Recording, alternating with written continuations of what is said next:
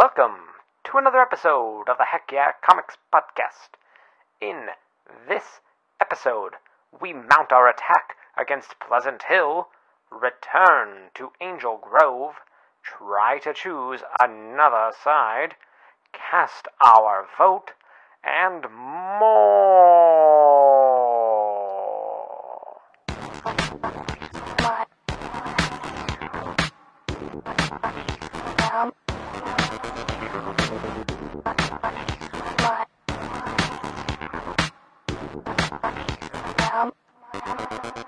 Hello, nerds, fellow nerds, Sup, you geeks? future nerds, you closet nerds who tell your friends and family that, like, oh, comic books are so lame, but then you, like, sleep on a graded 9.2 copy of Action Comics #1 that you somehow afford because your habit is just that strong. And welcome, Nick. David, hello.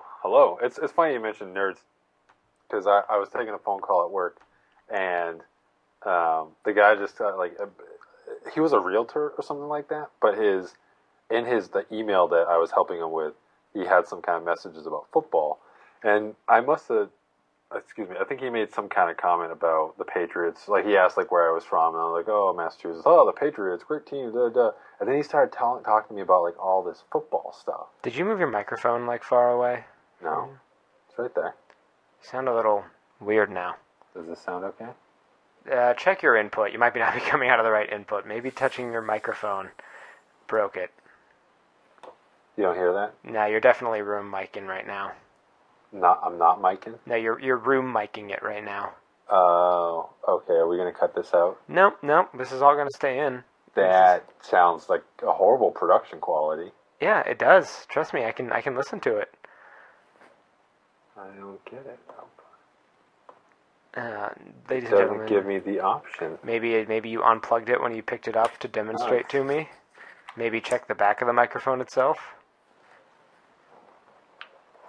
Oh, that's weird. It was on. Oh. The light was on. There we go. Now you sound much better. So anyway, this old guy. So anyway, this old guy was talking to me about football, and I'm like, yep, yeah, no, definitely, yeah, no, Pats, yeah, something, Tom Brady, yep, okay, all right, good, yeah. I'm like, shit, I do not know how to have a football conversation. Now, granted, the guy seemed pretty pleased with the conversation overall, and apparently he was a former professional football player at the same time. Not like anyone super huge or anything, but the reason I'm explaining this story is because I'm definitely a nerd. Well, yeah, nobody was questioning that, Nick. Nobody. Just, if anyone was concerned that I wasn't a nerd, nobody in the audience was like, oh, that David is a real dweeb, but that Nick, he seems pretty cool. Like, he might hang out with the cool kids. Yeah. I don't like giving the wrong impression, so. He might be able to do, like, kickflips on his skateboard and smoke clove cigarettes. I'm assuming that, like, I do at least those two things. Your level of cool is about, like, middle school cool. Is about as you can get. So, I mean, sometimes, like, you just can't, like, you get stuck in a certain place. Like, some people can't escape high school. I can't escape middle school. Oh, that's unfortunate. Middle school was the worst time of my life. Was it really the worst time of your life? It was pretty bad. Was it just like you were super emotional and, like, dark punk gothiness? No, I was bullied to a certain extent. Had some, like, really kind of rough stuff happen. This is not the time nor the place to. No, this is definitely the time. It's definitely the time. I'm not going to talk about that on this section. I don't want to bring everybody down. Is the reason. Well, now I'm down knowing that I don't know what was going to bring me down. I want to double down. Ooh, KFC double down? Oh, man, can we go to KFC right now? They're probably still open, and I'm a nihilist, so I will always eat KFC. I thought that was for Arby's. Yeah, nihilist Arby's is still the greatest thing to happen to mankind. KFC. Someone sent me this link that it was some tangentially related to nihilist Arby's, where it was this guy who was supposed to be like a nihilist eating this combo from Arby's, Mm-hmm. and it took them like they were having a race, and it took them like 15 minutes to finish everything. And I was like, no, you're doing it all wrong. If that took you 15 minutes to finish, like, give me 10, and I will be done in 6.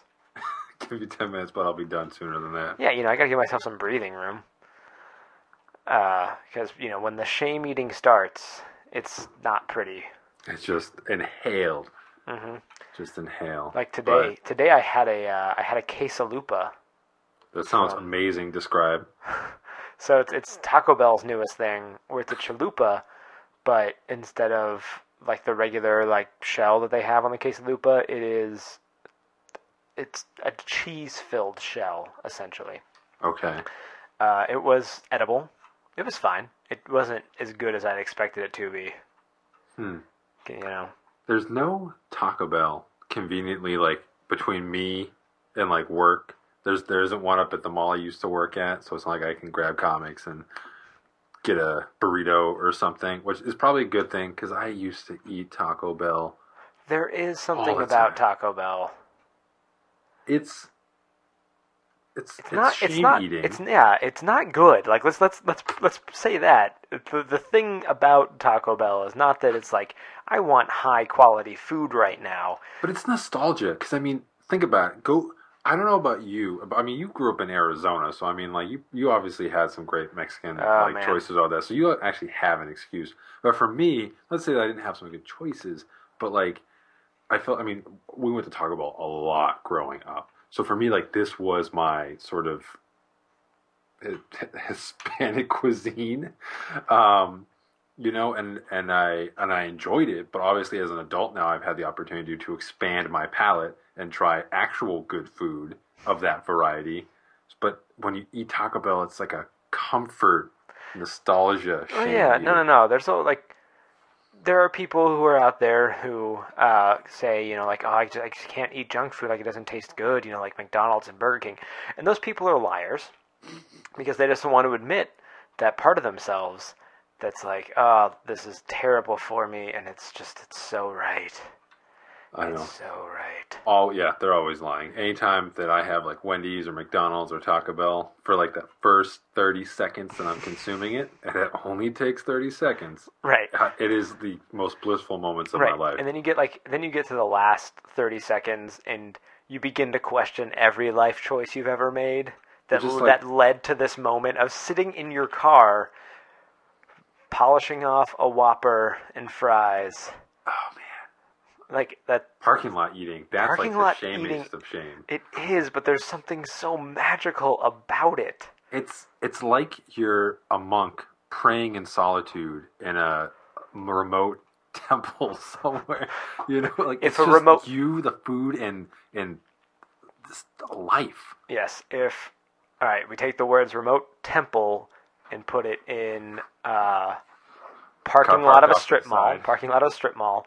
And Shaolin monk with fat ass with zero self-control, and pretty much the exact same thing. Speaking of shame eating, wait, that's not the right one. Here we go. To the Batmobile. Let's go. Let's talk about some comics, because that Someday, transition David, makes sense. Segues. It's like whatever, bro. Whatever. So comic books are a thing that we occasionally talk about on this show. Occasionally. Only sometimes. If you're out there, have never read a comic book before in your life, how did you find this show? I'm very confused. You might need an adult to instruct you on how to get back to where you meant to go. I've actually had friends be like, oh yeah, like I'm going to check out your show. And then they'll tell me, like, I listened for 10 minutes and they care about comics so much and they love them so much and I have no idea what they're talking about. I'm like, yeah, that's why I don't go around telling people I know, like, hey, check out my podcast, because none of y'all fuckers read comics. I don't know why I dropped the F-bomb right there. It's literally just like a click, like a conversation, like within a click, like almost not like an in joke, but like an in conversation. Mm-hmm. That it really is two guys just like Like, we'd like to think there's some kind of presentation going on. No. There ain't no presentation. It is literally just us shooting the shit and hoping that someone somewhere out there gives enough of a shit to listen to us blabber on. Out there. That's all I got. So, Nick, what'd you read? I've read... Oh, man, I was just about to bring up, like, hey, have you noticed I haven't heard that sound Oh, yet? no, I've heard it twice tonight. Oh, really? Yeah. This is the first time I've noticed it. But I've been living with it for, like, 50 years. Anyway, I read Black Widow #1 from Marvel Comics. What was that? Black what now? Black Widow? Nope, try again. Black Sydow? No. On Max von Sydow? Max Black. That would be amazing if it was just Max von Sydow?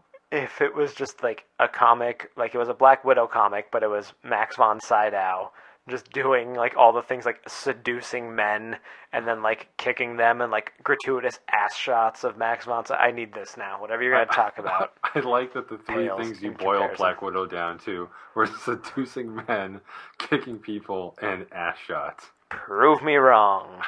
I will, with Black Widow #1 by Same. Chris Samney and Mark Waid. Also including Matt Wilson on colors and I believe Joe Carragmagna on letters. Boom! That didn't prove me wrong yet. Continue. No, okay. So first off, you'd obviously have to look at the issue to know for sure. So Black Widow #1. What's it about, Nick? That's what you're asking. You're like, what's going on? What should I know about it? Legit, I have no idea. It Okay. was literally a first issue that had next to no plot. This was the plot. Black Widow, get the F out of there. It basically opens with Maria Hill. Mariah Hill? Maria Hill. Maria Hill. You made me question so much in my life right there. It's tough. Where's Robin? Basically saying, get Black Widow at all costs. Don't let her escape. So she's basically running through what ends up being a shield helicarrier, busts out the side. I'm talking like a floating shield helicarrier. She busts out the side, and the story basically goes from there. It's one long 20-ish, if not exactly 20-page chase scene. And in lesser hands, that would have been like, I can't believe I just spent money on that. But in this case, it's like, damn, I'm glad I spent money on this. First off, I just want to make note that I said Chris Samney first. Usually writers get the initial credit, but Mark Waid and Chris Samney are co-plotting this. Chris Samney goes and draws it, and then basically Mark Waid goes over with a fine-tooth comb and just finesses the dialogue. But it seems like, given the fact that I imagine Mark Waid is like juggling 100 different writing projects Mark right Waid, now. man. That guy's on fire. Chris Samney, like, this is definitely him taking like the next step in his artistic, creative career, and really just being as hands-on as possible. I mean, when you're the artist, like, you're obviously doing a ton of heavy lifting, but in this case, like, he's as much invested in the story and basically letting Mark Waid take credit for the dialogue, because, you know, dialogue can be tricky if you want it to be, like, you know, really get you. So, despite being an issue that's very light on plot, I was engaged, and that's kind of cool, because usually, especially when like you're buying like a bajillion comics and you're like they're $4 a pop, and like you just want to get as much bang for your buck as possible, you're usually thinking content like multiple scenes, you know, the dialogue, the characters progression, all that. Like you want to get a huge chunk in each issue. You don't get a lot of that. It's literally like A to B as quickly as possible. So what I'm expecting Black Widow to ultimately become is sort of just like an artist appreciation book. Like it's not all, but like it's basically Chris Samney flexing his art muscles and you just appreciating the crap out of like the way each panel is drawn, the way that the storytelling flows.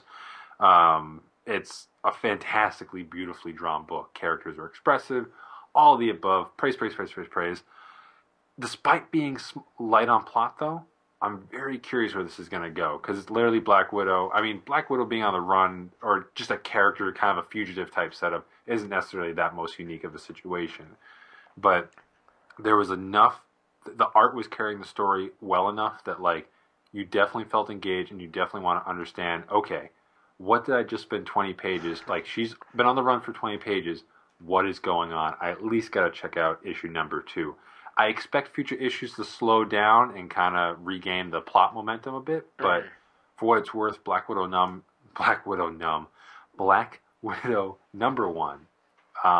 was a fantastic start by the creative team. Who, fun fact, were the entire creative team for this book were basically the team that did like the last 2+ years of Daredevil. So something to keep in mind. Very cool.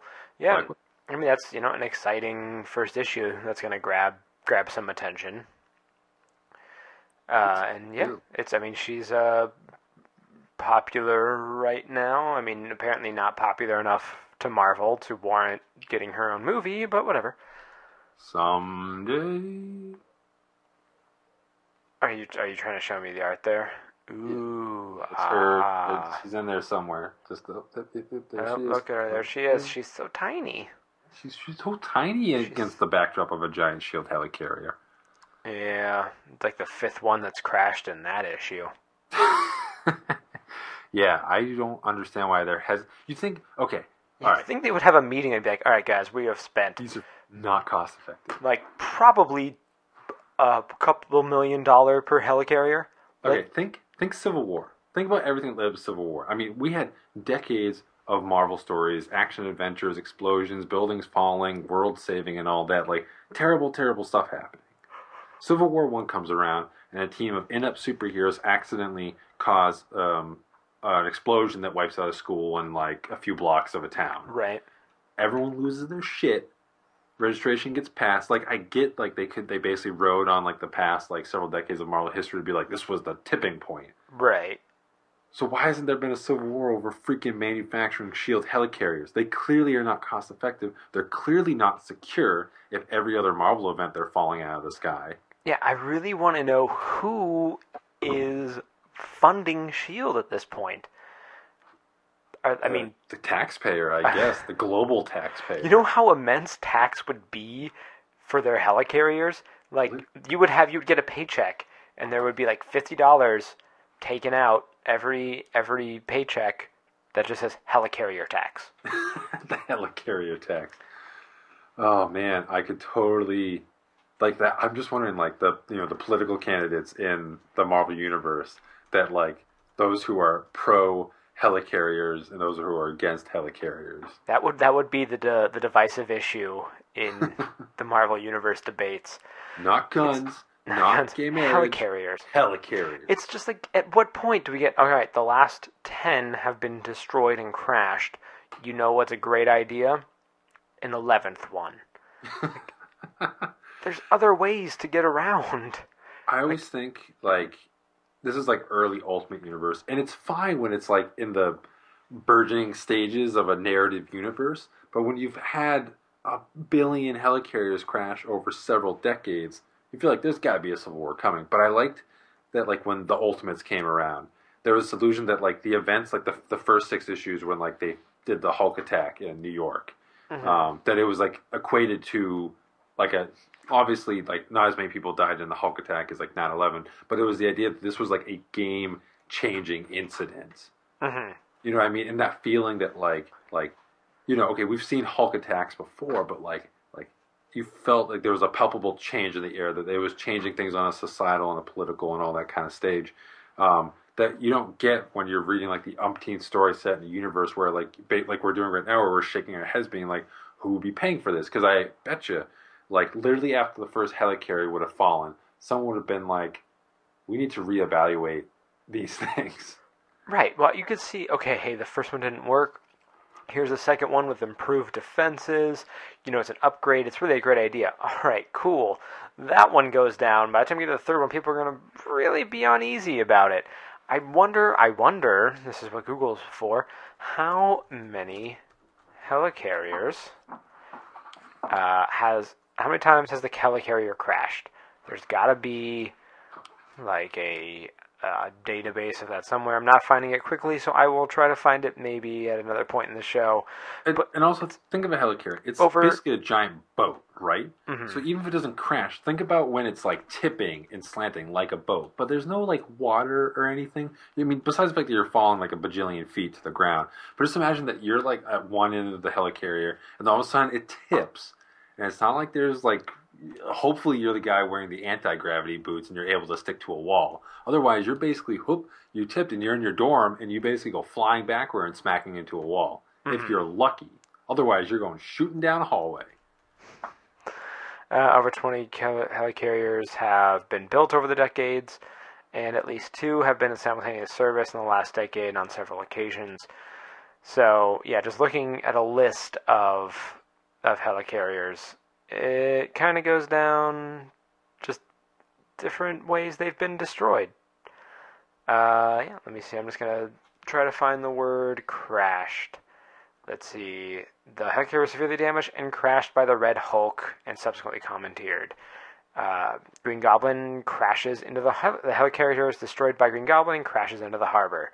The helicarrier crashes into the ground. In it, Carnage successfully infects the helicarrier with his spawn, and it causes it to crash land. These are from video games, but still, that's even in video games, they are constantly getting destroyed and crashed. Oh, let's see. Behemoth, destroyed by S.H.I.E.L.D. in an attempt to neutralize an attack by Amadeus Cho in Incredible Hercules 115. Destroyed in action. Like back at the beginning of the run. Yeah. Anyway, a lot have been destroyed, and it's a terrible idea, and yet we keep making them. They should just do the Howl Moving Castle thing and just like make a mountain that has legs and moves around, because that's going to be a lot harder to crash into a building. Yeah, but obviously there's stuff that gets in the way, like cities and stuff. But what they could do is have a failsafe. I feel like this idea is going to get stolen now that I'm saying it out loud, but I need to say it. Basically, they've probably mastered Pym particles at this point. I know like Hank Pym has created like micro labs and stuff. Basically, have a failsafe on a S.H.I.E.L.D. helicarrier, so in the event that it's going to crash, you're able to shrink it down to a tiny size. So even if it does crash, it's going to kill everyone on board, but at least it's going to be a negligible crash. But wouldn't it for everyone else? Wait, no, don't the things keep their density? Yeah, they do that, but it's only if the plot dictates it. Okay, that's true, because I was just going to say that would still hit, and it would just be the damage would still be gigantic, because it would be a tiny object hitting with the force of an entire helicarrier. It would almost be like a bullet that would go to the center of the Earth at the velocity it's probably going, but because it's such a much more narrow point, smaller point, it would be like a BB gun through the Earth. Well, and then of course for plot purposes, you would have it work like once, maybe twice, and then the third time it's going to be deactivated as it's crashing, or something's going to rupture it and the Pym particles aren't going to work. Yeah, someone's going to F that up. Anyway, other comics that we read this week. I actually ended up reading a bunch of stuff. I'll talk about the Discipline a little bit later, but I'm going to talk right now about Power Rangers #1. You've been waiting for this? I've been waiting for so long. Ever since a month. issue 0. It was like almost a month and a half.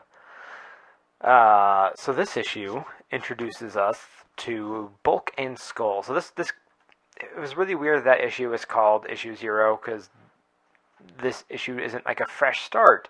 It is picking up right where that issue left off. We have Bulk and Skull at the beginning, and they're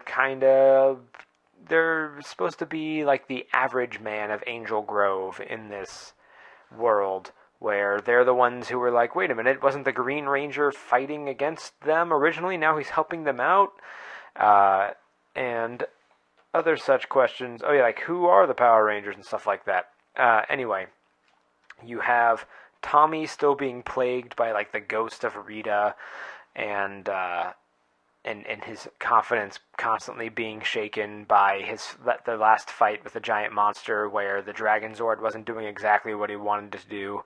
You have Kimberly trying to ask him out, and he's oblivious to the entire thing. And you have the other Rangers doing some other things. And this issue overall was good. It's still keeping on the train that's going to Funtown. And I guess the way that they're describing this from like the press release for Boom is that this is Green Ranger Year 1. So they're really focusing in on Tommy. which is fine. There's a lot of really interesting stuff to do with Tommy in this point in the story, where he's just coming off being a bad guy. He was mind controlled. Mind control. Release the mind control, squid. I kind of find that clip. That was one of the greatest lines from. Is that your brothers? No, it's from Teen Titans. Oh. Yeah. Does it sound like something that the Monarch would say? It does sound, well, yeah, because it's so freaking absurd. Anyway, so there's a lot of interesting stuff to do with Tommy at this point, and they do give some nice moments to like the other Rangers to kind of give them a little more personality, and kind of establish their feelings on the whole Tommy joining the team. You know, you have Zach talking to Jason, and bring up the point that they weren't asked if Tommy could join the team. Zordon was just like, hey, Tommy's a Power Ranger now. Deal with it. I mean, not in those terms, but you know, you have Zach not being exactly cool with that idea, and Jason admitting that, yeah, it's a little weird, but I trust Zordon as our great, mysterious, floating head of a leader. And there's just like kind of cool moments like that the original Power Rangers series didn't really go into. And, you know, because it was a kids show, and that's fine. It's to be expected. I don't have these overly high expectations of a kids show. But it's cool now that they realize, hey, our audience is not a bunch of 8 to 10-year-olds. It is people who are in their mid to late 20s or 30s, depending. And they're going to want some like serious moments of characterization, and they're going ahead and giving us those, and that's really cool. I wasn't a big fan of the way that Bulk and Skull are portrayed in the main story. I think in the backup they're fine, they're great, they're exactly as you expect them to be, and maybe a backup story is the best place for those characters, because in the main story they are guys who are making YouTube videos and podcasts about the Power Rangers. But the thing is, in the show, they were always like bullies and a little kind of mean-spirited. And in this, they're very bland. They're just, you know, asking people, what do you think about the Power Rangers? And we have theories about who the Power Rangers are. Where, like, in the show, they wanted to find out who the Power Rangers are because they think they're nerds, and they want to prove that they're nerds, and they always wanted to get the glory for themselves. And I think that like they still could have kept this idea of YouTube stars, or, you know, people who are doing multimedia about the Power Rangers, and kept that up, because they could have been like, you know, when the cameras are off, admit to, you know, we're chasing them around because we want to be famous because of the Power Rangers. Like, have their motives be totally, you know, not, like, their motives now are just like, we want to report on the Power Rangers. And they totally could have kept that in line of, you know, their mean-spirited selfishness, and I use the word totally a lot in the last couple of sentences. You totally did. I totally did. And also, they did this thing that I didn't love, where the first, probably third of the story, and then it comes back, is like them, you know, filming it's Bulk and Skull filming their little show, and so everything is presented as like they're very rigid square panels, and they've got these lines over it, like you're watching like a VHS tape, even though we're still in a world of 2016, and we see Skull is carrying this very tiny digital camera. They're still showing lines that people haven't seen since recording VHS tapes. Right, and like they have the word, you know, recording in the corner, which, yeah, you can do that. That's totally fine, but you don't need to put like this filter over it to show us that like it's filming. I don't know. It was just weird, and it didn't totally work for me. But aside from that, I still thought good issue overall. Mm-hmm. And there's probably no Megazord tax in this world. They don't get destroyed very often. They don't. Well, when they get destroyed, they get new Megazords, because, like, hey, there's other giant robots sleeping on the planet that nobody knew about. Hey, Here you they go. When they need to come up. Yeah. Yeah. Cool. Uh-huh. Now, this is one of those weeks where we ended up not reading any of the same stuff. Well, I read some Naruto like you did, but I'm That's in true. the beginning and you're at the end. That's true. We can maybe talk about that a little bit later. Essence of Naruto. I don't know why I whispered that. Yeah, I finished chapter 700 today, or not today, earlier this week of Naruto, which means I'm finally free. After like what, 15, 16 years? It was going on for 15 years. I probably started reading 13 years ago. So that's a lot. Now, I just want to do some math here. So each chapter is 16 pages times 700. All right. 11,200 pages was the total. That's a lot. Of Naruto. But maybe more on that later. Nick, what else? What else did you read? Okay, so I also read Avengers Assault on Pleasant Hill Alpha 1. I actually haven't read, there was like a prelude issue. There was the Avengers standoff thing, right? Or was This whole thing is called Right. So it's Avengers Standoff Assault on Pleasant Hill Alpha number 1. Oh, God. Thanks, Marvel. Marvel, stop naming your events. So, while this doesn't directly lead into Civil War number 2, it obviously is going to set some stuff up, like spoilers for those that didn't see the news reports. You know, Steve Rogers is going to be young again, so he'll be young for Civil War 2. Oh, by the way, old man Steve Rogers shows up in Old Man Logan. Oh, does he? Mm-hmm. In his Captain America uniform. But anyway. Like in Captain America, like the classic Captain America? It's like movie Captain America uniform. Like the beginning of Winter Soldier. Yes. Yeah, that's one he's been wearing since he came back old. Oh, I didn't know that. Anyway. Yeah, so good job. Hey, I don't give a crap. So the short skinny on the whole Pleasant Hill situation is that there was a storyline that started in the Sam Wilson Captain America book that S.H.I.E.L.D. Was using fragments of a cosmic cube, or the Tesseract as you know it from the Avengers movies, but it works a bit differently in the comics. That they're taking these fragments and they're trying to alter reality for the betterment of society. Right. Anyway, a Edward Snowden-esque hacker type leaked that to the press, so S.H.I.E.L.D. was like, we're going to set it down, don't worry about it. But they didn't. They never do. They never do. And then,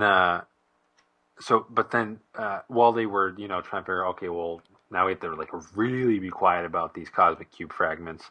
Apparently the fragments turned into a little girl. They formed into a little girl who has cosmic QB powers.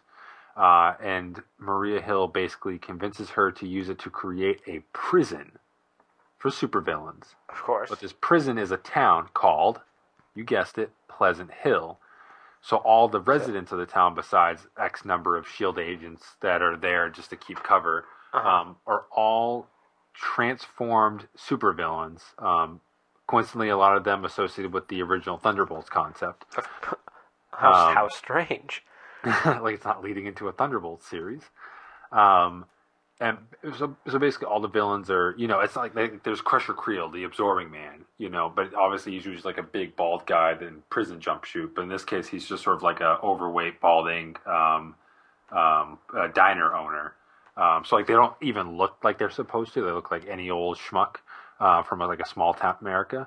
But they all think that they're just living this fantasy world. So on one hand, they get to live openly and free, but they are in fact in prison. So let your questions of morality out. So that was explored in the prelude issue that I didn't formally read. In this issue, the whole assault basically happens where, and maybe something happened in the prelude that kind of triggers this. So Sam Wilson finds out that the Edward Snowden hacker that leaked it originally is actually Rick Jones, who originated in the Incredible Hulk comics. Rick Jones. Also responsible for helping form the Avengers originally. So he basically has become a hacker.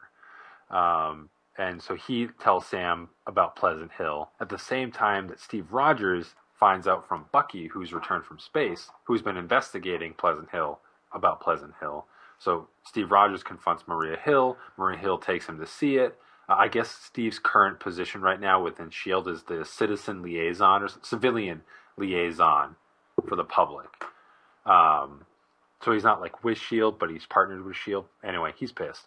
So she shows him around. He's not like liking any of this, but of course, no one really has times to like kind of digest it because boom, the villains wake up and attack, and that's where it all starts.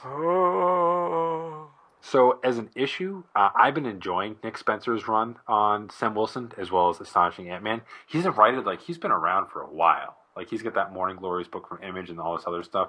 But his most recent Marvel output from like Superior Foes of Spider-Man to like Astonishing Ant-Man to Sam Wilson, Captain America and all that, like he's really found a voice where he's not afraid to add a certain political bent to it.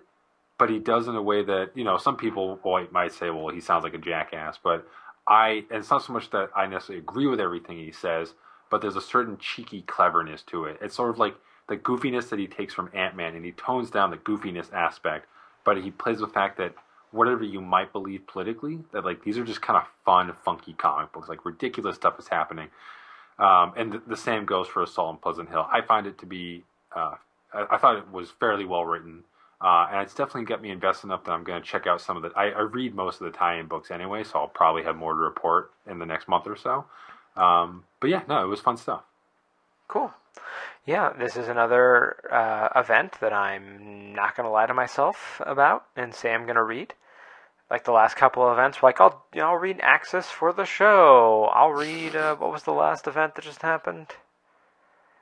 I forgot. What was it? No, come on. They just had Secret Wars. Secret Wars, yeah.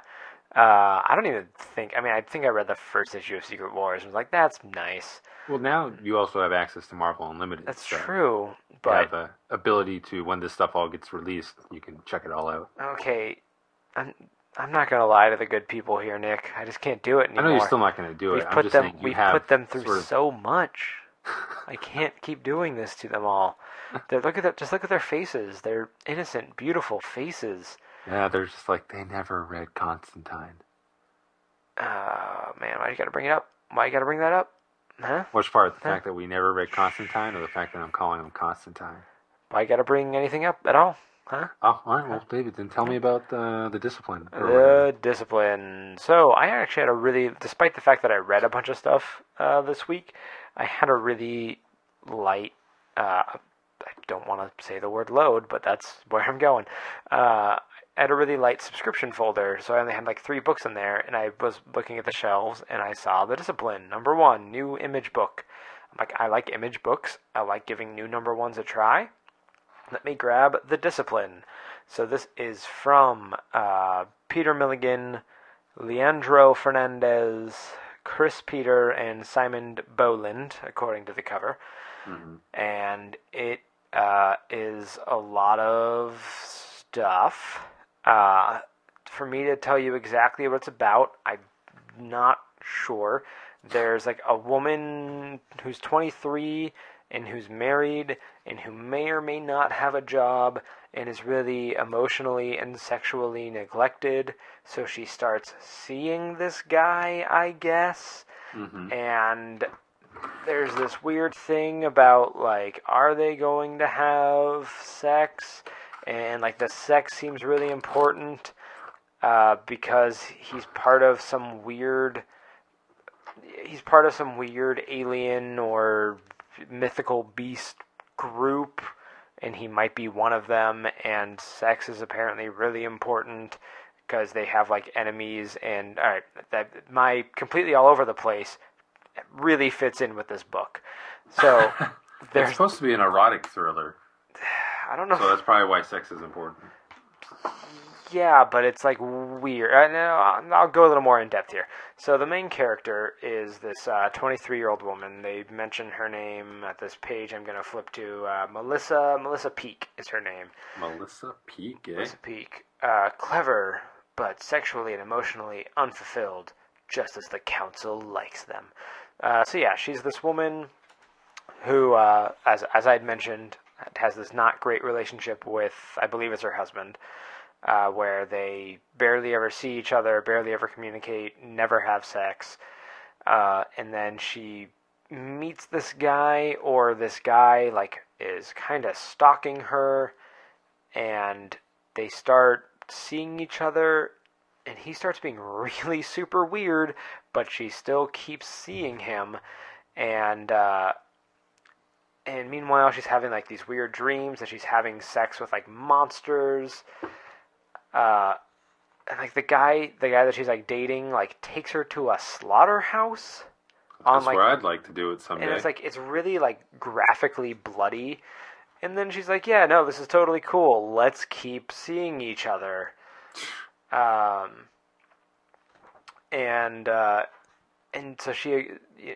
so like the council, whoever they are, like, "It has to be now, Orlando. We're rushing it. 2 more days is what's prescribed by ritual. Then break with ritual. Our ancient enemy grows stronger. Without us, their number will soon be uncontrollable. You see that, don't you, Orlando?"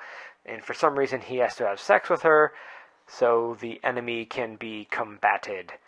He gets her to come to this house that he broke into and put up this really weird art thing in, and as he's about to have sex with her, a creature crashes through the door, the same creature she kept dreaming herself having sex with, and then Orlando fights it, and yeah, things kind of just drop off. This book never gives itself any room to breathe. Mm-hmm. It's like, we have a million things we want to establish right off the bat, and so we're going to go ahead and not have any panels without dialogue. We're not really going to let anything reflect. We're going to be very on the nose with all the characterization. If we want you to know something about a character or infer something about a character, we're just going to go ahead and tell you. So that way, like, you know that about them. It's not really a great issue. It's not a great first issue. I try to be a little bit softer on those. But this one is just, it's like they're trying to check off a list of stuff they want to establish, and really could have done it a lot better. It's all over the place. The characters don't really make any sense to me whatsoever. Mm-hmm. I find the idea of this married woman who is emotionally and sexually unfulfilled like interesting, because that's not a trope we see a lot. I'm in more Not like the primary focus, right. It's more in more like artsy stuff. Yeah, that's like an idea, but in more like mainstream stuff, it's not really something that comes up that often. And so that's an interesting character type. But really, it's just, I don't know. I'm probably not going to be checking out the next issue. I don't really have a strong desire to. The art it's okay. Like the way that they try to establish her, or they try to give us her inner monologue, is that she talks to her dog while running through a very crowded park. Like, talk to her dog about very intimate stuff while she's running through a crowded park. If you go for a run, it's not very easy to just be, I'm just going to say things in a very coherent way. That's not going to, that's what you're going to sound like if you're actually running and jogging. And I don't know if I would say the things she's saying around other people. Obviously, my thoughts are not great on this book. It's just, it wasn't for me. The cover, I don't know who did the cover, I actually really like. And that was part of the reason I thought the cover was really interesting. Let's see. Wasn't it also by Leandro No, Fernandez? it is by Fernandez. It looks very different than like the interior work, which is odd. Maybe I just don't like his monsters. The facial expressions actually in it were really good. Which is actually nice, because I feel like I've been noticing a lot of comics have not had good facial expressions lately. Mm-hmm. So it's nice to have one that actually It can always does. be very bland, Yeah. But all in all, Discipline, not really for me. If you think I missed something out there, though, or if you have any opinions on any of the books we talked about, or think we missed any books this week, go ahead. Keep it to yourself. No, just kidding. Let us know. Go ahead and shoot us an email, heckyeahcomics@gmail.com. How's our inbox looking, David? Oh, that's a question that I will be able to answer for you in a moment. as things load up and I continue to vamp. Do you check our inbox on a regular basis? I check it every couple of days or so because I don't really expect there to be much in there. And we would love for there to be more in there. So please, please. Yeah, we got a couple emails when we first started this. It was very exciting. I thought that maybe that trend would continue, but The best day of our life. not so. So you listening, you right now, write into us. So Nick, Please. how is it now being a almost, like I think you're almost 50, almost 50-year-old going back and reading a series that was originally written for like 13-year-olds? And of course I'm talking about Naruto. It's Because he's, what, 12 at the beginning of the series? yeah, something like that. He's pretty young. It's weird because not to be that guy, and I certainly don't mean it in a snobbish way, but I mean, I got into Naruto, I'm pretty sure, and, I'm not to say I'm proud of it, but I was reading the scanlations, as they call them, when I was like 12, 13 years old, basically the same age as Naruto, I want to say. I don't think the first volume had come out of the United States I know, yet. it took him a long time. It used to take Shonen Jump forever to get translated over here. So I remember reading it online, and I got like up into the like third test of the Chunin exam, where I think they just had the kids facing off against each other, and then for whatever reason, I just dropped the ball after that and have not gone back since. I never watched the anime or anything like that, but I mean, I enjoyed it when I was reading it. And I just thought, like, it just seems like one of those big, incomplete white whales that I need to tackle. You know what I mean? Mm-hmm. So there's definitely a nostalgia factor there. Oh, for sure. But I mean, like, I certainly don't feel, or because I guess in a sense, because I didn't spend the last 16 years reading it. It went from like being something that I was focused on to like having zero focus in my life at all. So I'm not like being like, I remember the days back when life was simple and they were just training with Kakashi. It's just like, okay, now I get to know what happens next. And I more or less know how the story shakes out. But it's kind of, I haven't had like a manga that like I've really enjoyed that I can just dig deep into. So that part's been fun. Yeah, I really want to read One Punch Man. I think we've mentioned it on the show. That's supposed to be really good. Yeah. I tried getting into One Piece, but man, that never ends, apparently. That ship didn't sail. Yeah, One Piece, I have like the first volumes of it that I got, ages ago. Pirates have never been really my thing. I guess in that Pirates versus Ninja debate, I've always sided with ninjas. Nerd. Shut up. Man, remember when that was a thing? That was a huge thing when we were kids. That was, it was ridiculous. But no, Naruto, it's good. Like, it's like, as much as it's basically young adult reading, more or less. It's it's more like in the same vein as like Harry Potter. It's all about friendship and making your own family and being the best that you can be and rising to the occasion and all that. And in which case, like, it's not like it's the most deeply complex philosophical quandary to read through, but it's freaking fun ninja fights, and everyone, like, they're all like the least ninja-y looking people that you can get, but they look cool as shit. So. Yeah, that's one of the cool things. And I was reading some just some general thoughts and criticism, not criticism, but I guess like reviews, like the Wikipedia section. And one guy pointed out is that you have people who are like super goofy and like kind of doofusy looking. In one panel, will be doing something really cool and being really awesome the next. Like the guy who eats a lot. He actually gets really cool. I can't remember a lot of their names. There's from the Village of the Hidden Sand. No. He's not the puppet guy. No, he's from the Leaf Village. He's like the fat kid. Oh, yeah. I think I just got introduced to him. I don't remember his name. Is he on the same team as Hinata? I think so. No. He's with Shikamaru, the shadow guy. I don't think I've actually been introduced to them yet. Dude, Shikamaru is the coolest. Doesn't he fail? Like, I haven't. That's kind of where I left out. The last thing I remembered was the fight where Shikamaru does the shadow thing to control, I think, the girl from the Sand Village, and like it's basically like a tie or something. They like knock each other out. No, he becomes like the head of their class. He's like hyper intelligent. I don't know. I guess I'll have to get there. I can't remember. They mention at one point like his IQ is just insane. Yeah, he's a pretty cool guy. What was I going to say about Naruto? No, it's a fun time.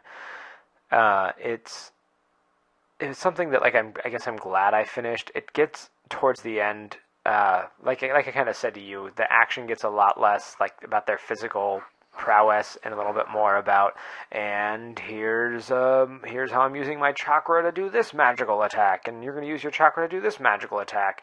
And like by the end, they are literally encased in giant forms of chakra fighting each other, and it's just not as cool as like guys doing really intricate, moves to like try and kick each other in the head.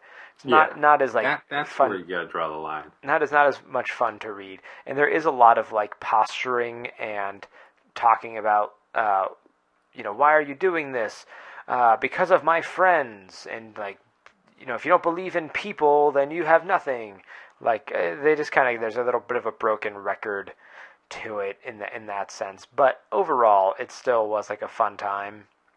And I can't believe they're doing a sequel series For Boruto. Which, when I read the last 100 chapters, I was reading the scanlations as well, and they just referred to him as Bolt in the last chapter. Who, his son? Yeah, his son. They just referred to him as Bolt. Huh. Yeah. Maybe they were translated before the official translations came out. But you would think that it would still say, like, Boruto. Maybe Boruto means bolt. Maybe it does. Well, we have lots of other stuff that we can talk about, Nick. But I don't know if we should. Guess what, David? What? Boruto is bolt in Japanese. Oh, how about that? I wonder what the word for news is. Oh no, I said the word Spider-Man and his amazing friends. Came in here doing like, okay, the thing is that you think I'm sitting here like spending a lot of time trying to be really clever when I just say the first stupid thing that comes in my head. Yeah, and that's what I'm saying. It's not clever. Yeah, I'm not trying to be. If I was, I would put more effort into it. Well, maybe you should, David, because we're trying to up the production value here. But until we do, Marvel is asking all of us to choose a side once more. Yeah, so it's funny because right now their ad campaign for their movie is choose a side. And their ad campaign for their comics right now is choose a side.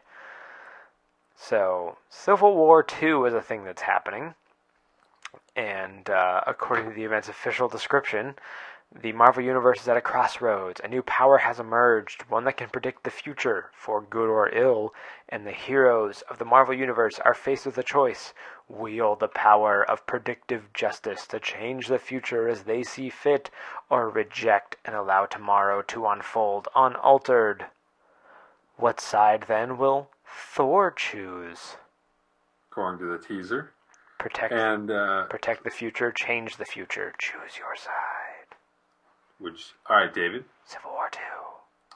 If you had the opportunity to predict future events with a high level of accuracy, would you choose to let them play out, or would you try to take whatever measures necessary to prevent them from happening?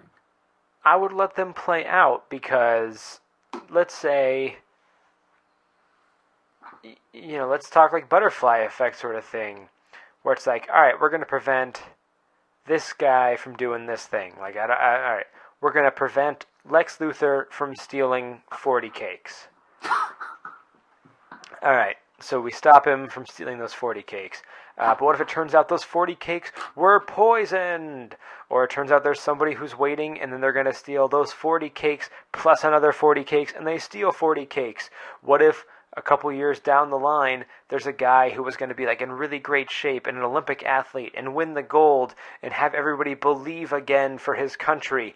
But That didn't happen because on that day he ate the cake that we stopped Lex Luthor from stealing and then became fat and never won that gold.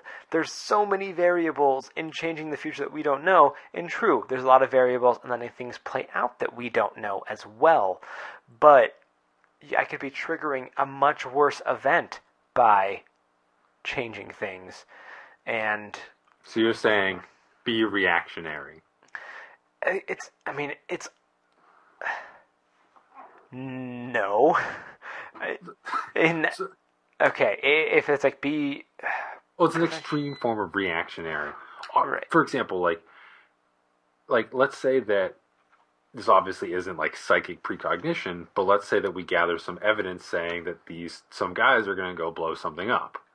Now, like, are we just going to let them go blow it up and then be like, well, you blew it up, now we're going to arrest you? Or are we going to arrest them with intent to blow up? So it could So can you charge somebody for a crime that hasn't been Minority committed? Report.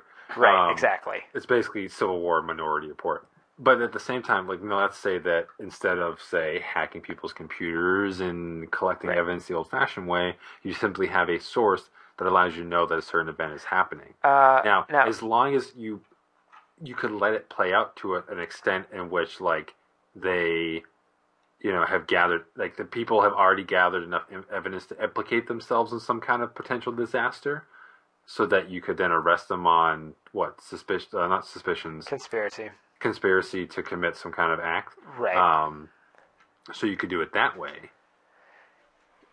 Like it's a No, and I agree with that ideal to a very certain extent, but then again, going back to, we don't know what preventing that's going to change, and what course of actions that's going to set off. Like, that'll totally change everything. Yeah, I mean, and I totally get what you're saying, and I think it's tough because we obviously come from, like, it's an impossible question. It is an impossible question, and obviously it's going to be kind of probably fun to see how these characters bounce off the thing. Now, what they're relying on him to say, oh yeah, I always prevent stuff with 100% accuracy. Is anybody going to get inside of his mind and verify the stuff he's saying? Or could he be like, oh, I'm having a headache, and, what's that? Tony Stark blowing up the world? Oh, you guys should arrest Tony Stark. Yeah, I mean, I imagine they'll have to do some kind of validation for his abilities. I mean, probably an Inhuman, too. It'll probably be him saying, like, this is going to happen, and they'll all ignore him, and then it will happen. And that's how they know. But I do think, what am I trying to say? Yeah, it is an interesting question, and it's weird because with Civil War, the first Civil War, it was much more of a,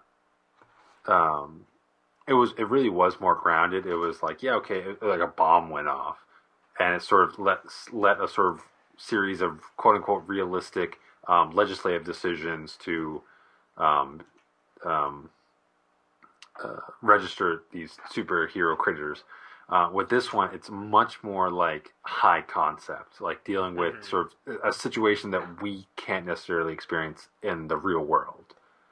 You know what I mean? So it's obviously not going to come down to who's registering who, but they're, basically in the first Civil War, you had the government got my comics or my superheroes, and this one, like, it's Iron Man versus Captain Marvel, and I believe the idea is that Iron Man's the reactionary one and Captain Marvel's the proactive one. Mm-hmm. But it's sort of like, under what level of oversight or authority are they dealing with? Like, just because Captain Marvel's the head of Alpha Flight in space doesn't mean that she's the one that actually gets to make the big decisions regarding this. Mm-hmm. And then, of course, what kind of clout does Iron Man have? And if the government says, hey, we're going to use this Uh-oh. Nick, we couldn't hear you there for a second. Can you hear me? Yes. I don't know what happened. I can hear myself, too. That must have just been a weird connection. It'll go away in a sec. Okay. Yeah, I don't know. Obviously, it remains to be seen, but we would waste a lot of time digging into this question. Yeah. And yeah, I mean, it's interesting to think about. Now, you also have a theory, though, on something that's going to happen in this story. Yeah, War Machine gonna die hardcore. Not my war machine. Or Warhammer, as he's apparently going to be going in the movies, called in the movies. Wait, really? I don't know if it was confirmed or not. Like, one report said Warhammer, and I guess CBR doesn't seem to let it go, but everyone else still calls him War Machine. He's already called War Machine in the movies. I know. Well, he was War Machine, then he became, last time we saw him, he was Iron Patriot. Well, then he was War Machine in Avengers 2, but they never called him by name. I don't think they did anyway, but correct me if I'm wrong. But obviously, there's the scenes in the trailer where where Tony Stark is cradling a potentially unconscious, potentially dead James Rhodes, and suddenly Marvel's use of James Rhodes has become somewhat more elevated. Like, he's appearing in the current Invincible Iron Man arc. He appeared briefly in Captain Marvel. He's actually dating Captain Marvel. But it's all of a sudden like his presence has just jumped up, like just in time for him to appear in Civil War 2. And another interesting thing is I also read the latest Invincible Iron Man issue today, and there's a black female college student from MIT who was hinted at in the first issue of the book as like releasing the Iron Man blueprints or whatever online. Mm-hmm. And it's revealed that she's trying to build an Iron Man suit that looks kind of like a War Machine suit in her dorm room. So, not to say that they're going to axe Rhodey for a younger female model, but it's kind of the vibe I'm getting based on that scene. Not to say that there can't be more than one black character. I would have no problem with there being more than one black character assuming an Iron Man type role. This isn't The Walking Dead, all right? But I don't honestly know if Marvel is going to go that way. Now, Marvel's done a lot of great stuff for diversity recently, but I just feel like something is definitely going to happen to War Machine in Civil War 2. The reason I think he's going to die is because he would create an emotional crux in the sense that he's both Tony Stark's best friend and Captain Marvel's lover. So if he dies, it gives them both an emotional stake in the ideological divide. And that's the only thing that really makes sense at this point. It's definitely... Apparently Peter Parker was going to be the one that died. That was one of the early discussions was we could do it with Peter Parker. In the original Civil War or the Civil War 2? Civil War 2. But then... And I don't know if it was a bit of like someone running over from the Marvel Studios side and being like, "Oh, guys, we're probably going to kill off War Machine in this movie called Civil War," and be like, "Oh, that would totally work." Instead of having it be Iron Man versus Captain America, it'll be Iron Man versus Captain Marvel, and they'll have this emotional component that they can both be divided over. Yeah, I feel like Marvel is now running down their list and they're like, "Who haven't we killed?" Well, Wolverine never died. Let's kill Wolverine. Namor is one of our oldest, and he's never died in all his years. Let's kill Namor. All right, so War Machine, interestingly enough, James Rhodes, was actually turned into like a cyborg for a while. Like he got badly damaged, and he basically became Marvel's cyborg. He was badly disfigured, had a lot of robot parts, and then something happened. I can't remember which storyline was it that it may have been in one of his own series, where like his mind was transported into a clone body. So the current James Rhodes isn't even his original body. Say what? So that's just something to think about. Comic books, man, I'm done. Love them. Walking away. Nick, what was that? That was my pencil. Sorry. Useless. The microphone. Well, also, so lots of Marvel news this week, and we will continue on. Marvel wants you to vote Loki for president. That's right.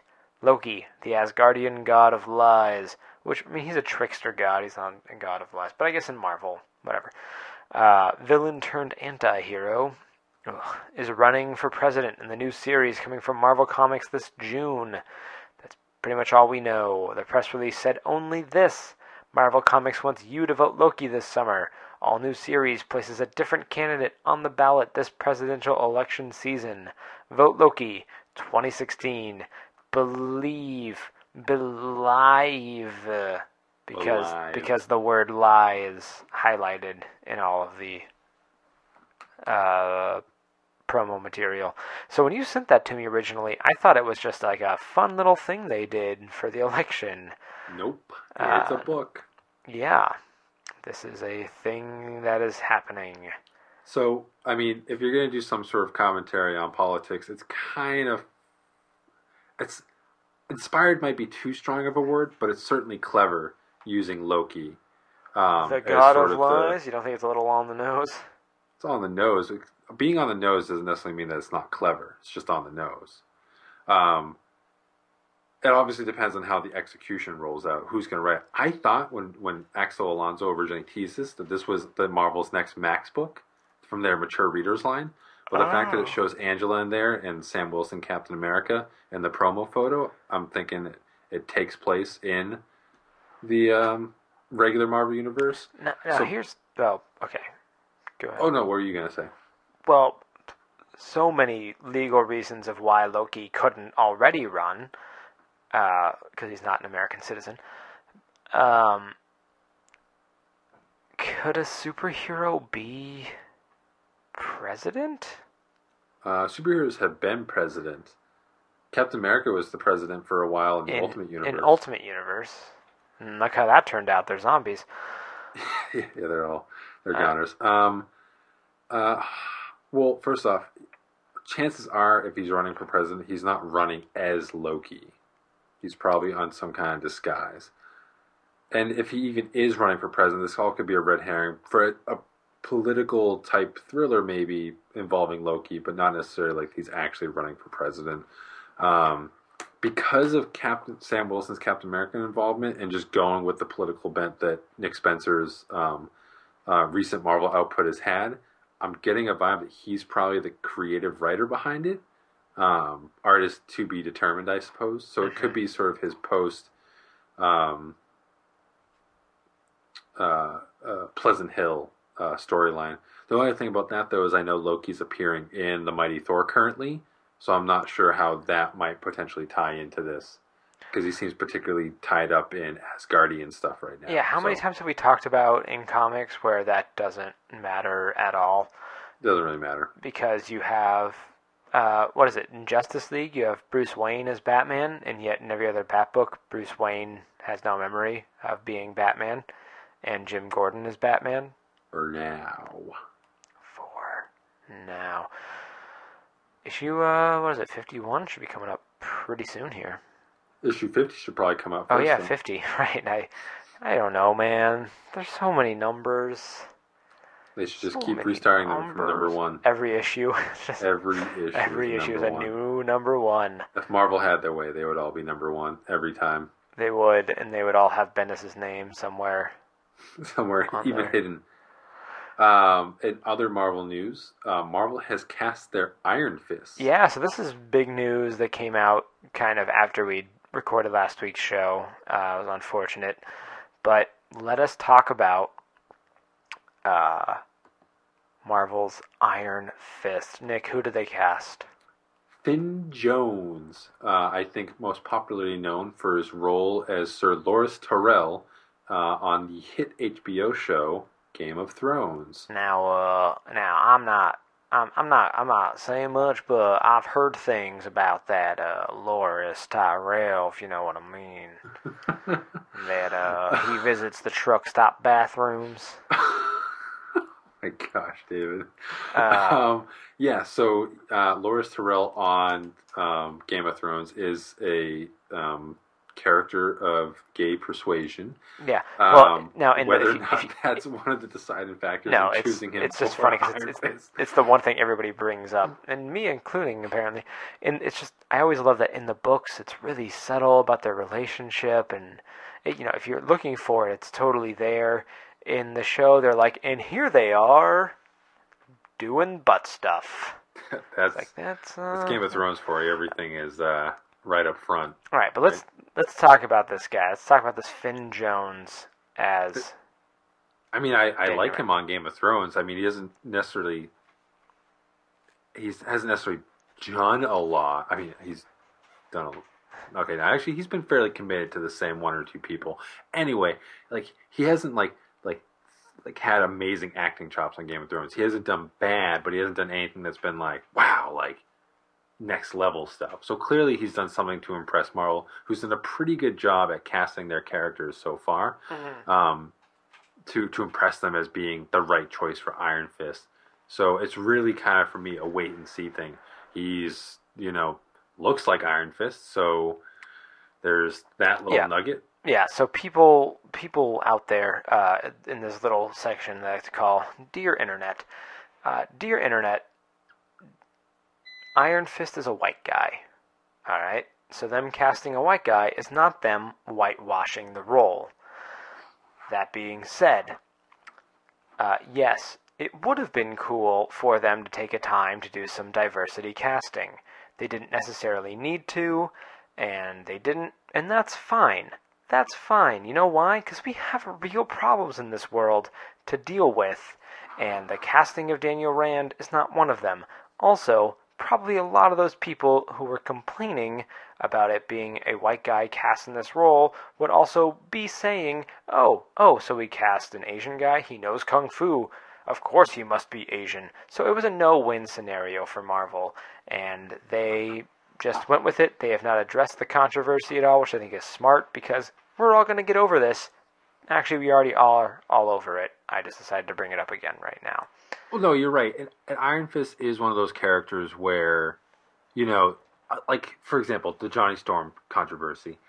Like, some people will argue that Johnny Storm being white is, like, integral to his character. I would disagree. I mean, I would say having Michael B. Jordan play Johnny Storm, like, personality-wise, like, he was able to capture that. Michael B. Jordan was inspired as the casting. As the casting, not necessarily the final product, though. Right. It's not his fault per se.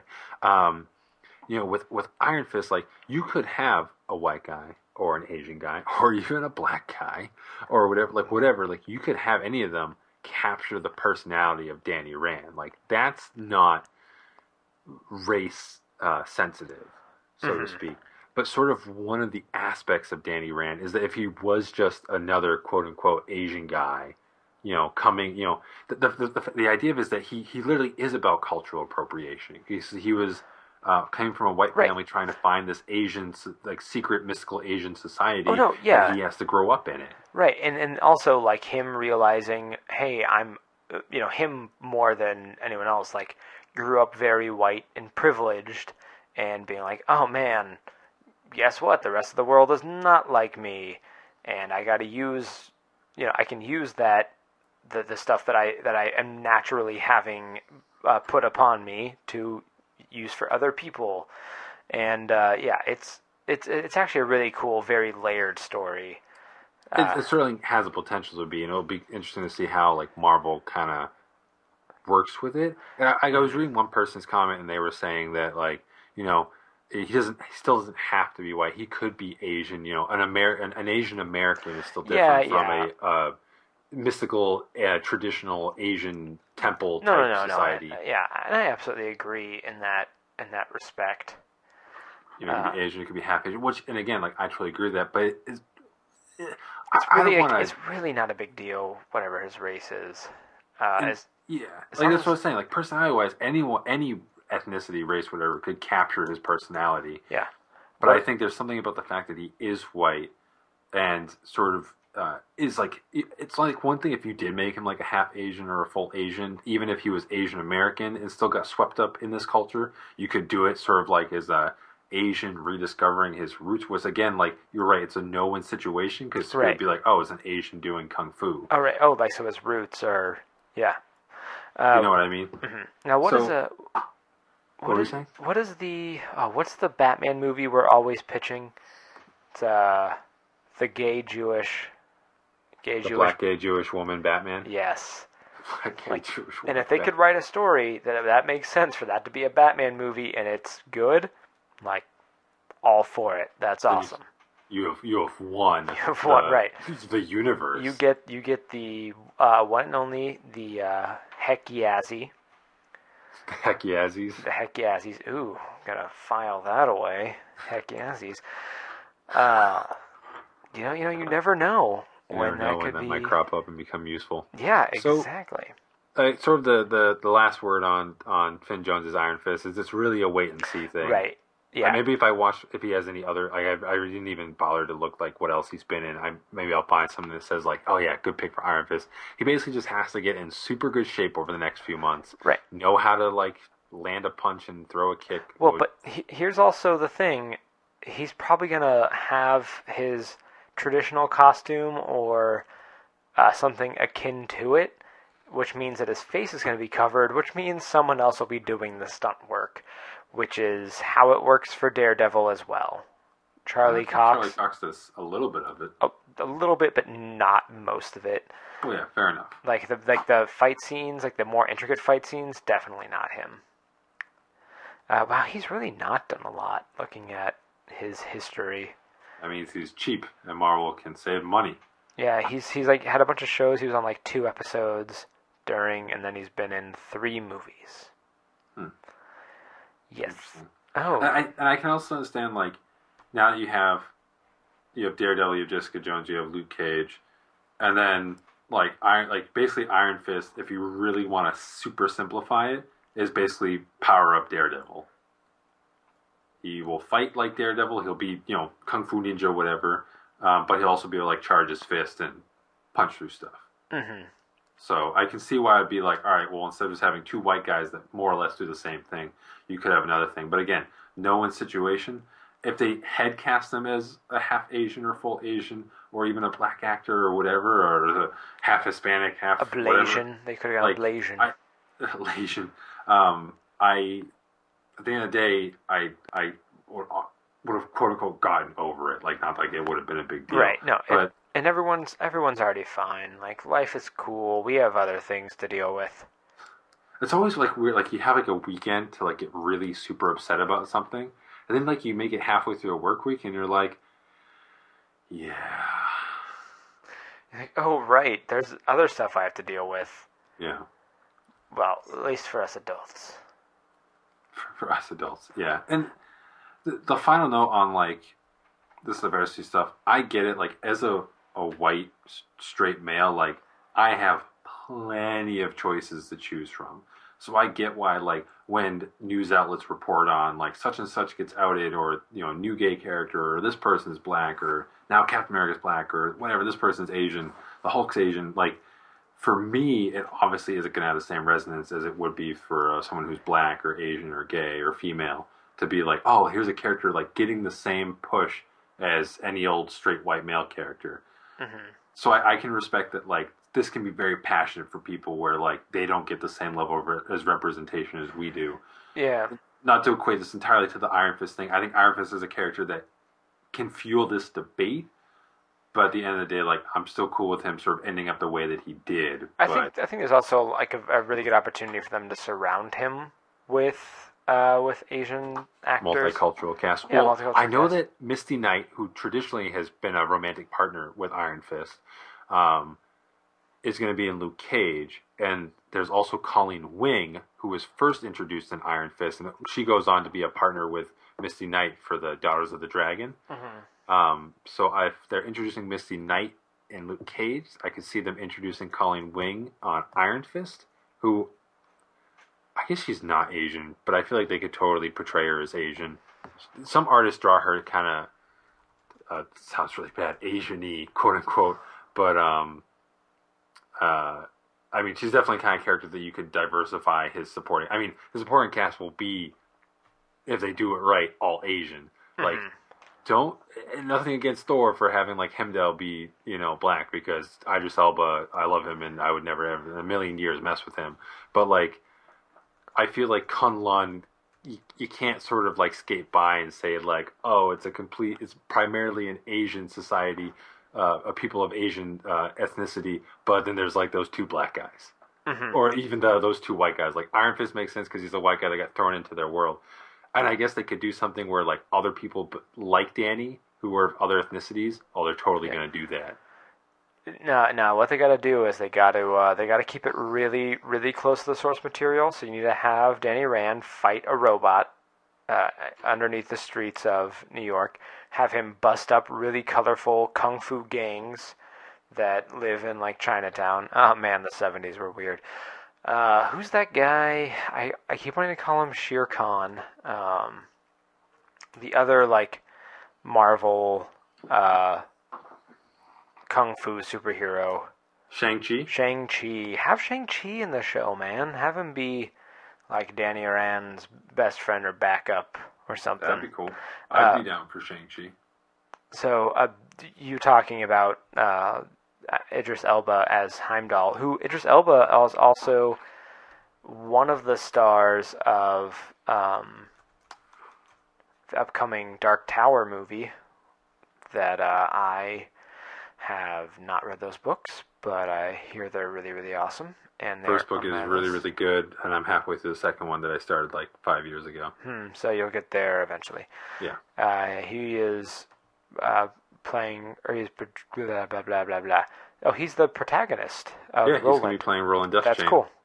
I wasn't sure, because Matthew McConaughey, I think, is the other guy. Man in Black. Yeah, Man in Black, whatever.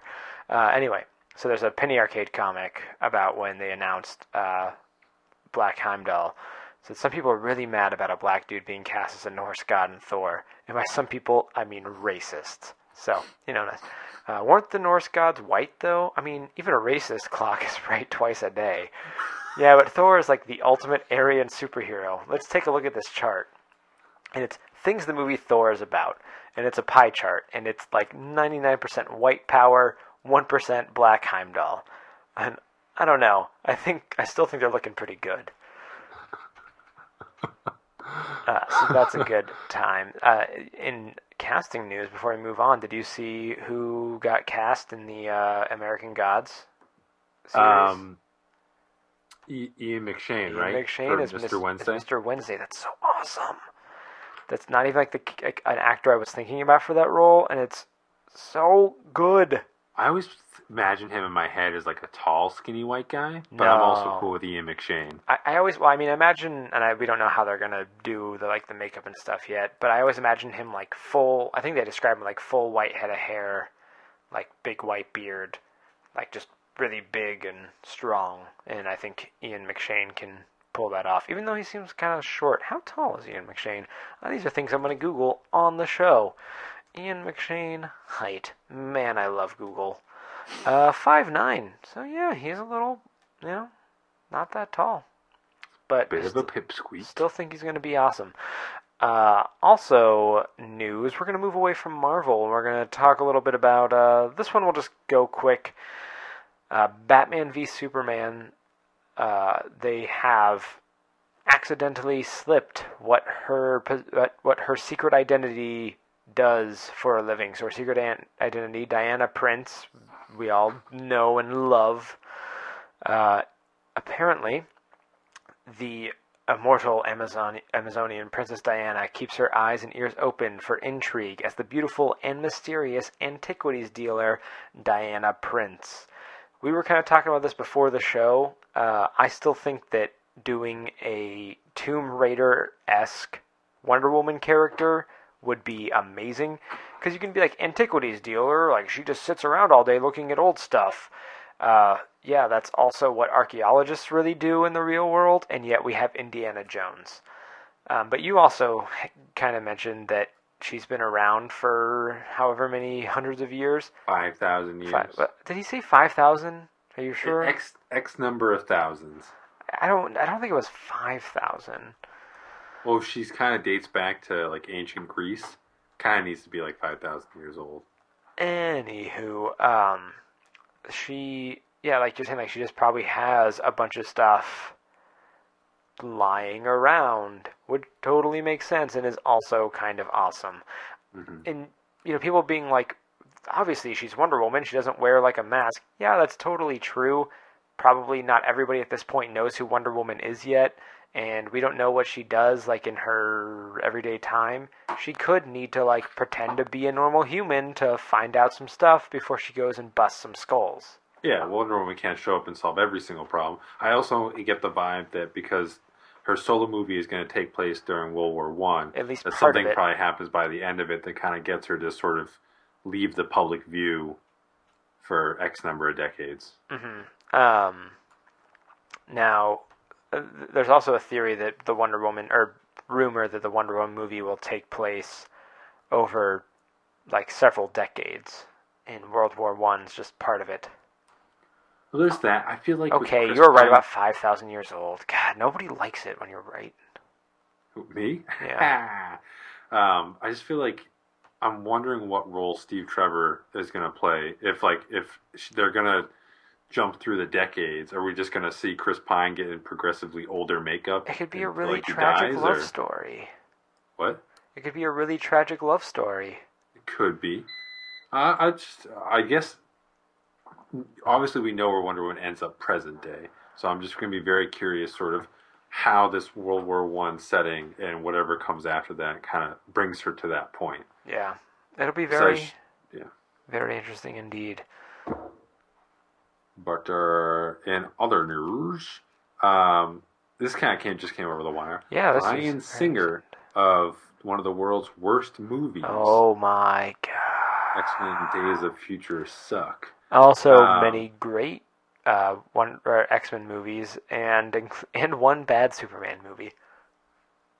Yeah, so I mean, like, it's not like he's made every single great. I also think he did like Jack and the Beanstalk, and come on, no.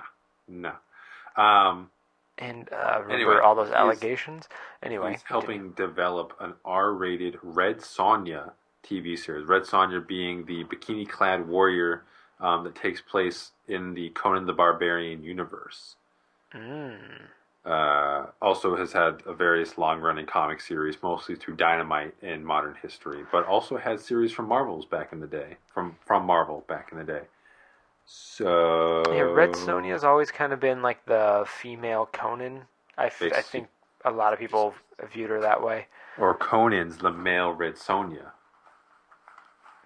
Sure, yeah, that also works. I mean, hey, in the Red Sonja movie from 1985 that I just learned existed, had Arnold Schwarzenegger as Conan in it. Well, I think that was him following up from his Conan the Barbarian movie. Conan the Destroyer. Who was it? There was... Conan the Barbarian. Conan the Barbarian was 1982. Conan the Destroyer was 1984, and then Red Sonja was 1985. There was supposed to be a Red Sonja movie that was supposed to come out in the last decade, and it was going to have... she was from that show Charmed.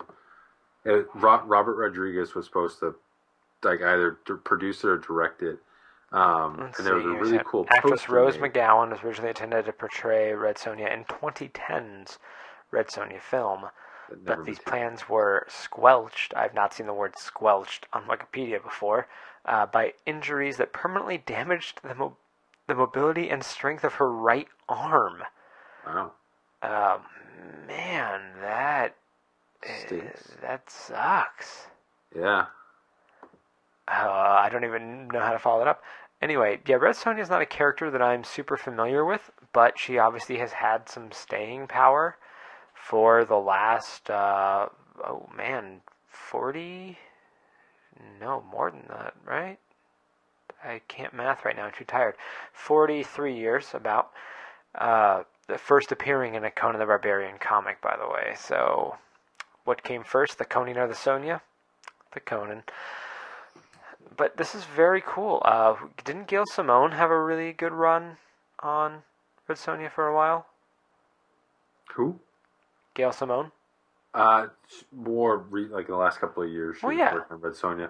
So actually, Red Sonja, looking at here, it was created by Roy Thomas and Barry Windsor Smith for the comics. So she actually started in the comics. This is definitely a comic-related story. Yeah. I'm not but saying it's she not. was loosely based off of Red Sonja with a Y, not a J. Red Sonja Sonya of Rogatino and Robert E. Howard's 1934 short story, The Shadow of the Vulture.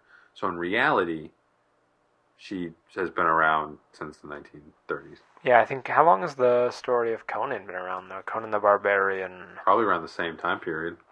Let's find out. It's a fictional sword and sorcery hero. So, December 1932. Yeah, right at that same time. Mm-hmm. Very interesting. Yeah, but this news is currently developing an R-rated TV series that could run somewhere like HBO, Showtime, or Netflix/Amazon. I don't know why I said slash. Of course, Luke Lieberman is involved, seeing as he owns the property, and will be executive producing along with Jason Taylor via Singh's production company Bad Hat Harry. Singer will be directing and producing alongside Stephen Lecaroux. That was the worst pronunciation, but actually probably not too far off. And his Solipist films. The money is coming from TWC/Dimension.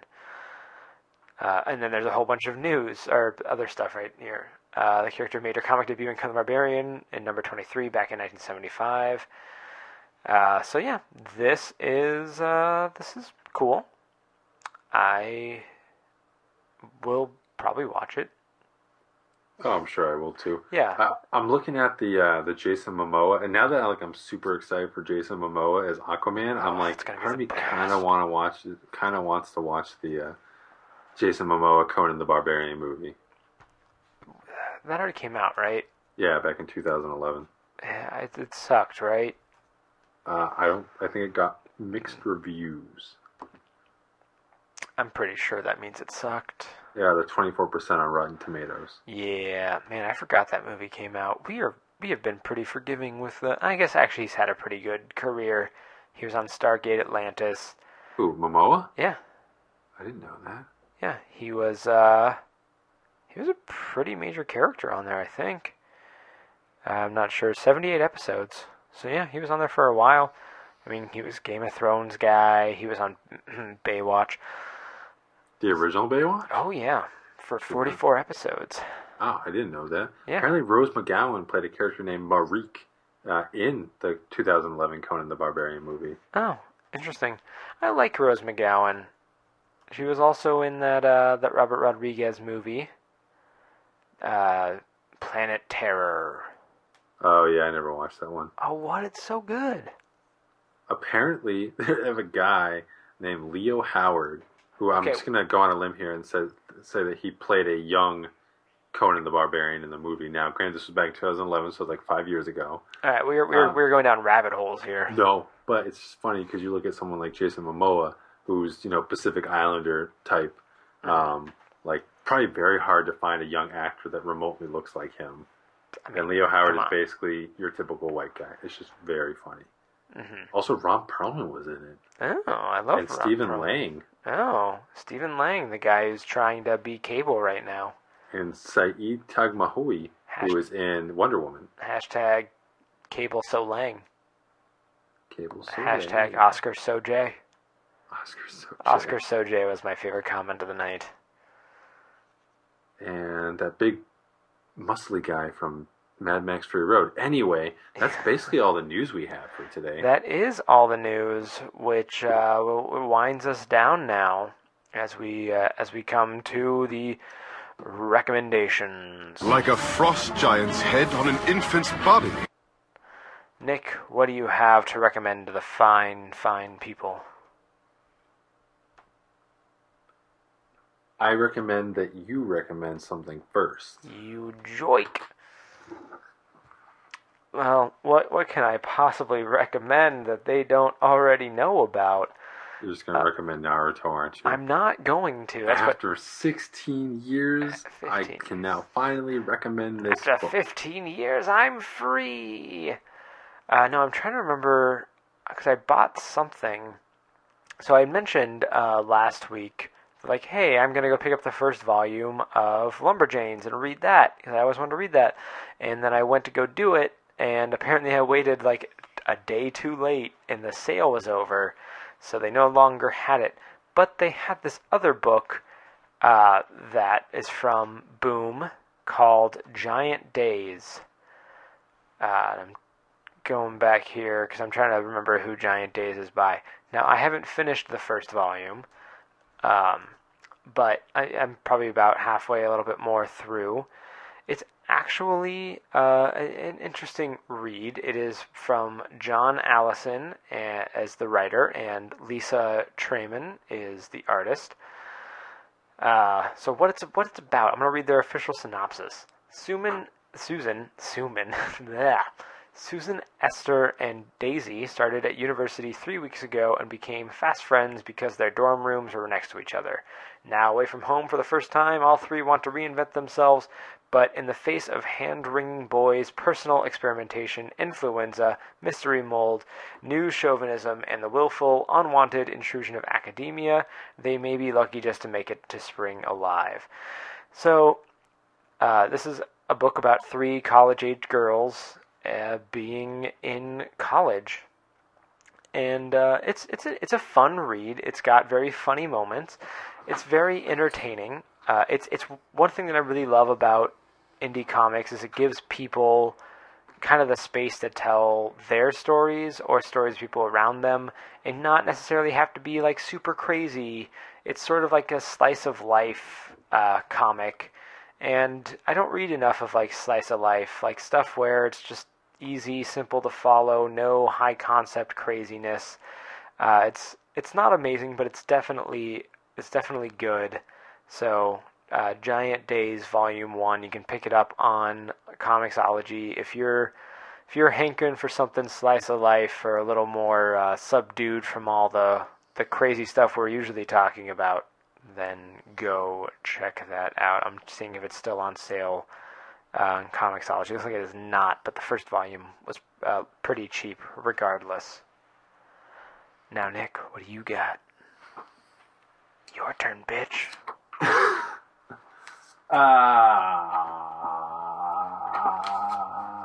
I have nothing. I can't even force it out. I mean, I've been enjoying Naruto, so like, if you want to get into a book for 13-year-old boys, then totally check it out. I mean, we're being like harsh on the series, but come on, it's fun. No, Naruto is good stuff. It'll bring out the nostalgia. It's good. I feel like I've definitely been trying to like I'm edging back into like certain anime properties, certain like or Japanese anime manga properties. Like I'm still working through Cowboy Bebop again, and just like See a Space Cowboy. It's like I've read a lot of comic books, and so it's sort of like I'm looking for some strange. You know what I mean? Doctor Strange. My recommendation is that you all avoid being too comfortable in your comfort zones and strike out into the great unknown and discover new things, explore new frontiers. Okay, I'm done with you now. Star Trek. Meets Green Lantern. Thank you so much for giving the show a listen. If you have something you want to recommend to Nick or people recommend to me. Or any thoughts on stuff that we recommended, or any thoughts on the news stories, please shoot us an email, heckyeahcomics@gmail.com. You can find out more about the show by heading over to heckyeahcomics.com or following us on Twitter, heckyeahcomics. You can find me on Twitter, Davluz, that is DAVLUZ. You can find Nick hanging out as the creepy guy in a Borders near the manga section, trying to strike up conversations with all the teenagers, because he's still cool. And of course, if you enjoyed the show, then please tell your friends. And if you hated it, then please tell your enemies before MODOK finds you. Until next time, goodbye.